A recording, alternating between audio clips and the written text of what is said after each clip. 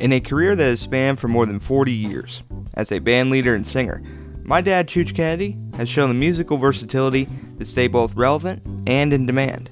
Whether it is leading his own band, Chooch and the Enchanters, his duet known as Chooch 2, or being part of the Bob and Tom All-Star Band, Chooch has shown not only can he perform an assortment of music, but appeals to the broadest of audiences.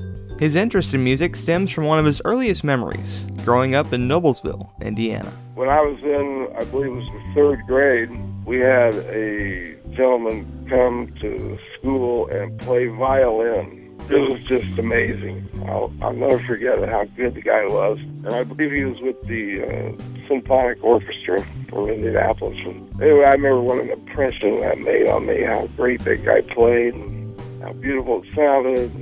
I thought, that'd be fun to be a musician. Growing up in a musical household during the 1960s left no shortage of musical influences.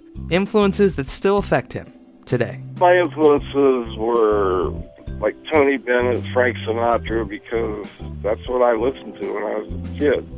My dad was a big Count Basie fan and Frank Sinatra fan and Errol Garner fan. He loved jazz, so we played jazz around the house a lot. And in high school, my biggest influences were, Young Rascals was one of my favorite bands. Of course, the Beatles, Blood, Sweat, and Tears was one of my favorite bands.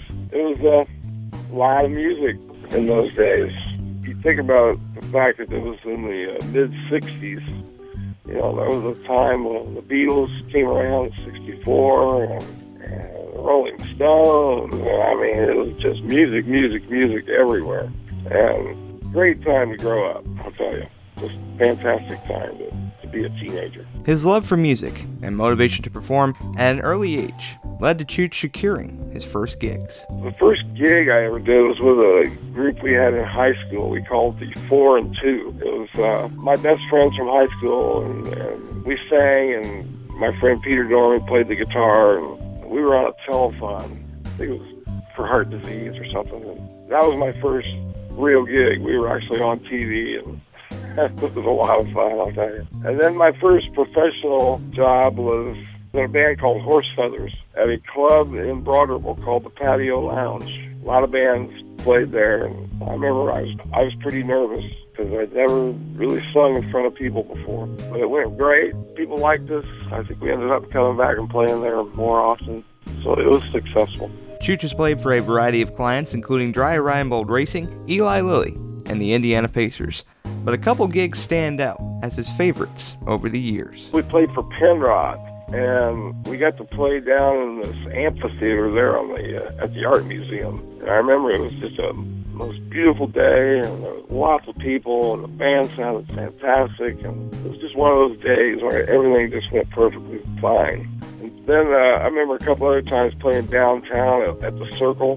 They used to have these things called Circle Fest or stuff like that. And it was a lot of fun because it was like a big concert situation. So yeah, I've had some really great times playing music. I love it.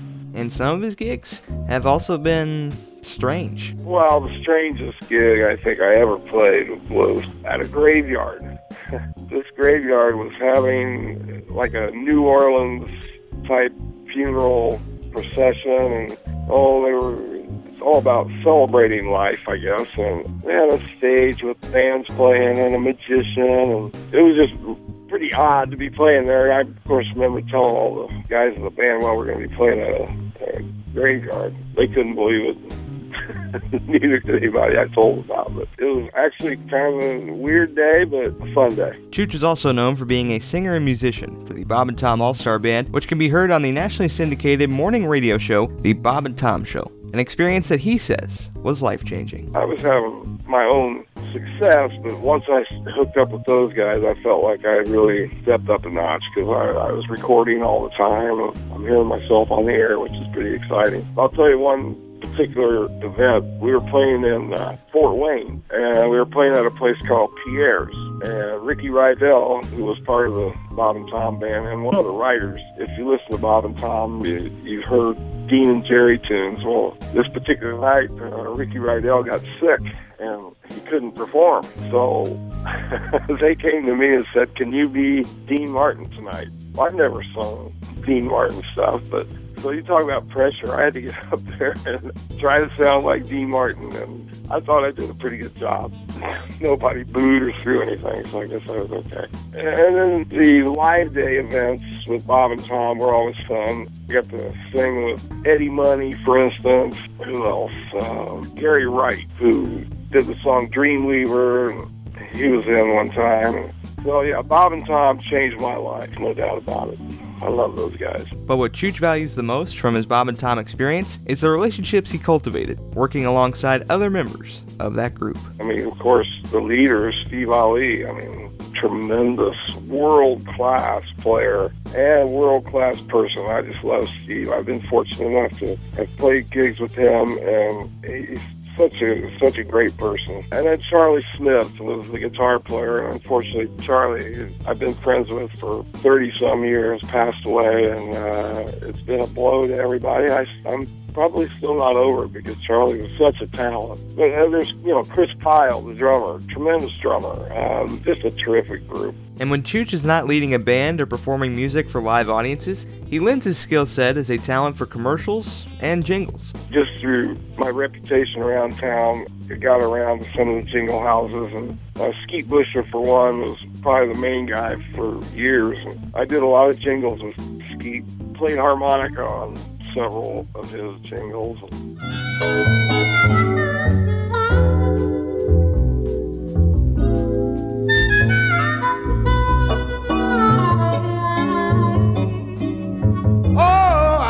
I know the reason, yeah, I'm sure it's due in part that the day's the day they find what's new at the Energy Mart. Thank you. And then there was other jingle houses in town too. Scott Kemper did jingles for them. Matter of fact, one of the jingles I did for Scott won an Emmy for a convenience store chain up in Wisconsin called Wawa. You're hot. You're hot. How you feeling? How you feeling? Let's get to Wawa. Get to Wawa. Pour out a cold one. Have an ice cream. Sip a cool one. Dig the ice cream. Get to Wawa. Woo! Have a sherbet. Drive in and Gary's. Get to Wawa. Oh, get to Wawa.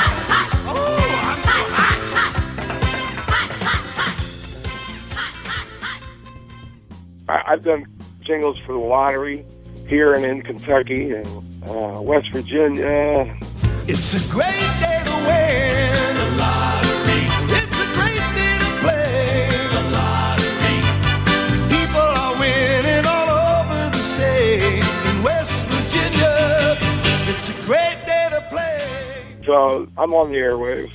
But the most rewarding part of being a musician to Chooch is the reaction he gets from audiences.